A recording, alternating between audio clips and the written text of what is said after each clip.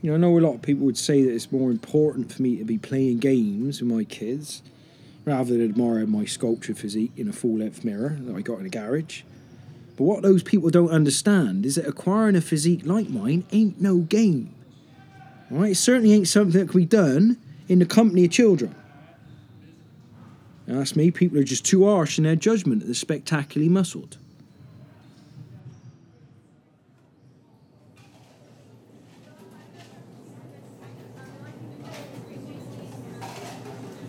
My name is Olga. I'm from Russia. I'm recording messages for this program because people write letters and say I do not exist. So if you can hear my voice, I'm not from your imagination. I came to Great Britain 6 months ago, when agency said a man from London chose me on the website. When I see photo of a new husband, I was very happy, but when I see a new husband at tube station, he was very different. I was happy he was not holding machine gun and wearing headband, but also sad because he was much older than man in photo. Also, he told me that his helicopter was wrong and mechanic was repairing it for a long time. Before I came to Great Britain, I was at Russian University in St. Petersburg for 8 years, including PhD in aerospace engineering. I am now qualified to fly aeroplanes and also design and build them. Here in Great Britain, I have a job in the office of the roof company. Perhaps you know Ray and Ken, who work at company. When the roof of house breaks, they will repair it for little money. I am enjoying very much living in Great Britain, especially the funny child who is Prime Minister. In my country of Russia, adults would help this child to read and write without mistakes and take him to the zoo to see animals. But here in Great Britain, he is a person in charge of all country, which I think is very good for him. I enjoy very much your car boot sales, which I go to in a large car park under the bridge. People will be selling things they don't want for not much money, and lots of people buy in atmosphere of the circus. If you have Lilliput Lane that you're not wanting, please send it to me and I will pay. I will give my address. My sister is very beautiful and she wants to come to England too. So if you are listening and you want a beautiful Russian girl, you should go on the internet and you can contact the agency. Her name is Ursula and she's a very strong woman. I once saw how she pushed the tractor from the deep mud when my father crashed the tractor because of wind. She's writing a doctoral thesis on theoretical astrophysics and wishes to be a cosmonaut, so she may be away in space as part of your great British space program. Last week, my husband Frank was telling me that I put on weight since arriving from Russia, so I must begin boxing practice. I say to him that eating chips and fish and food from microwave all the time makes me put weight on. But he says again, all British people do this. I went to a place in London and joined boxing club to make sure I'm losing weight with exercise. There are many men there with suits who work in city who are not athletic person because when I hit them, they fall down and begin cry. The man in charge says he's very strong and made of suede, and he's unkind to city boxing men, but he's kind to me when I punch them down on floor. He said he hoped crying men would lose the dress to his gym sometimes. My husband Frank told me he was famous boxing champion in old days, so I asked him for boxing practice in kitchen. His move is sometimes good, but he has bad defense. That means I punch him in face very often. When he's punched, he laughs and makes a bell noise. Then goes into other room, and when I make him cup of tea to say sorry, I can see he tries not to cry. When watching program about some people buying house in Leicester or Coventry.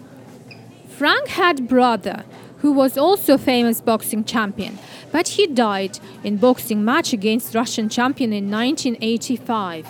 After his brother died, Frank went to Russia to have boxing match with champion of Russia, so he punched some meat in warehouse before boxing match against Russian champion on Christmas Day. In the boxing match, Frank won the boxing belt, and the Russian president clapped him to say, "Well done."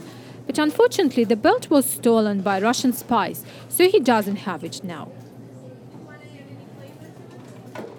Remember, if you have Lilliput Lane, you can send it to me and I will pay you with my money from the roof company. Ray is sometimes saying he will give me more money soon because my work is very good. But I don't believe him because he is saying this same thing to Kenny. But Kenny says he never has more money. Usually, they just give me all the money anyway without receipt. And I take it to banks so I know where money is all the time. At least Ray and Kenny is not trying to buy Lilliput Lane. Only me, so they can save money for a day of rain. Goodbye.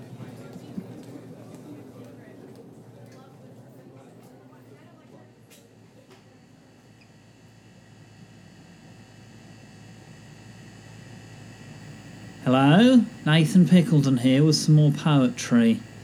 I thought you might be interested to know that I've submitted a manuscript for publication with a small company in the city, so hopefully very soon I'll have some exciting news about my first commercially available volume of work. I don't mind admitting to you that this is all rather exciting for me, but I don't want to get too far ahead of myself, so I'll just say to you that I'm keeping my fingers crossed. This poem is called Hope. The page sits blank, waiting for inspiration. The poem sits unwritten, waiting for creation. The poet sits alone, waiting for validation. Thank you.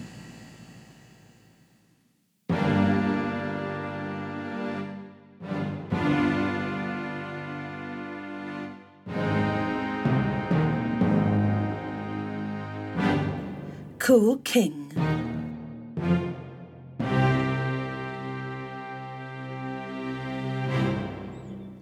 Cool King was a cool king.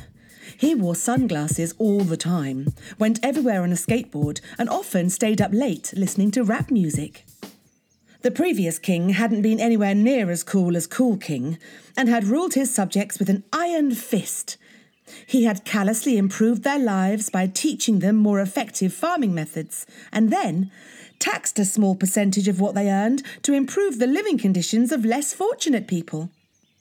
He had also introduced a barbaric and unfair judicial system that he had hoped would introduce harmony to a frequently chaotic land, but only succeeded in alienating his subjects still further when they were introduced to the concept of having to atone for their many crimes. In short, the previous king had been very uncool. When the uncool king died, and it was Cool King's turn to be king, the first thing he did was to abolish the taxation system, as he felt it was uncool for the crown to take money away from the people who had earned it. Cool King's many loyal subjects were overcome with joy and gratitude at this act of benevolence, and for days afterwards they all stayed up late listening to rap music in his honour. Unfortunately, whilst the abolition of the taxation system was very popular with the Cool King's subjects, it left the crown without the means to generate an income of its own, and in order to reduce expenditure, Cool King was forced to behead the many hundreds of people who relied on him for their livelihoods. The second thing Cool King did was to abolish the judicial system, as he felt it was unfair for anyone to be beheaded for something they might not have done. Unfortunately, the day after the judicial system was abolished, a crazy lunatic arrived in the realm and started beheading people. So in the end, quite a lot of people who hadn't done any crimes ended up being beheaded anyway. Additionally, the crazy lunatic who had beheaded so many people was never caught, because the plan to create a rudimentary police force had been abandoned once the taxation system that would have made it possible was abolished. A further unforeseen consequence of Cool King abolishing the taxation system was a terrible famine in which countless thousands of his loyal subjects perished. It turned out that when they were emancipated from the burden of taxation and presented with a life of boundless possibility, Cool King's loyal subjects were consumed by their natural indolence, and most of them ended up starving to death in their meagre homes, mourned by the tearless sorrow of their emaciated relatives. Fortunately for Cool King, he was able to sell the peasants' bodies to the nascent shipbuilding industry, which removed their skins and stitched them together to make sails. Indeed, so lucrative was this trade that it quickly generated more income than the taxing of the very peasants whose bodies Cool King was now selling. So everything worked out nicely in the end for Cool King. Wine is everyone's favourite drink, even people who prefer other drinks. For years, children have been complaining that they're not allowed to join in with the wine drinking, but now they can with their very own wine. Children's wine comes in 2 wine flavours, red wine and white wine. It also comes in wine bottles that look exactly like normal wine bottles, so there'll be none of them mooning.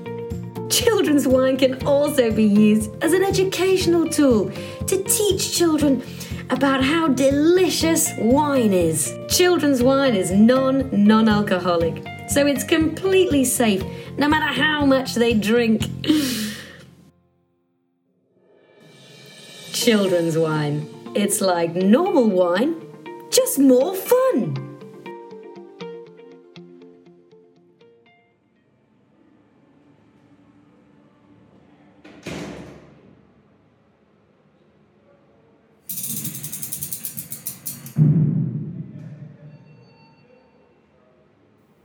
Don't want the jab. Don't want your medicine. Don't trust the scientists. Don't blame you. Forget eyewitnesses. Science is the villain's tease now.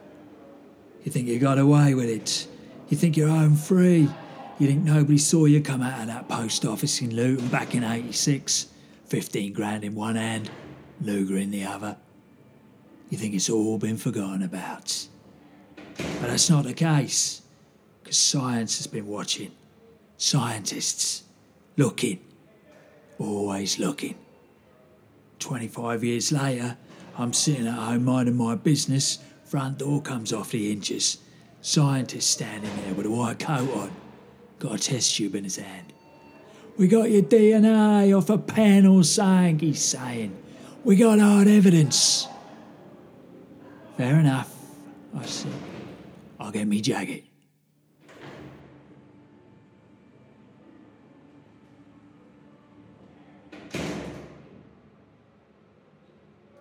How many more times? I don't want none of your hedgehog pie.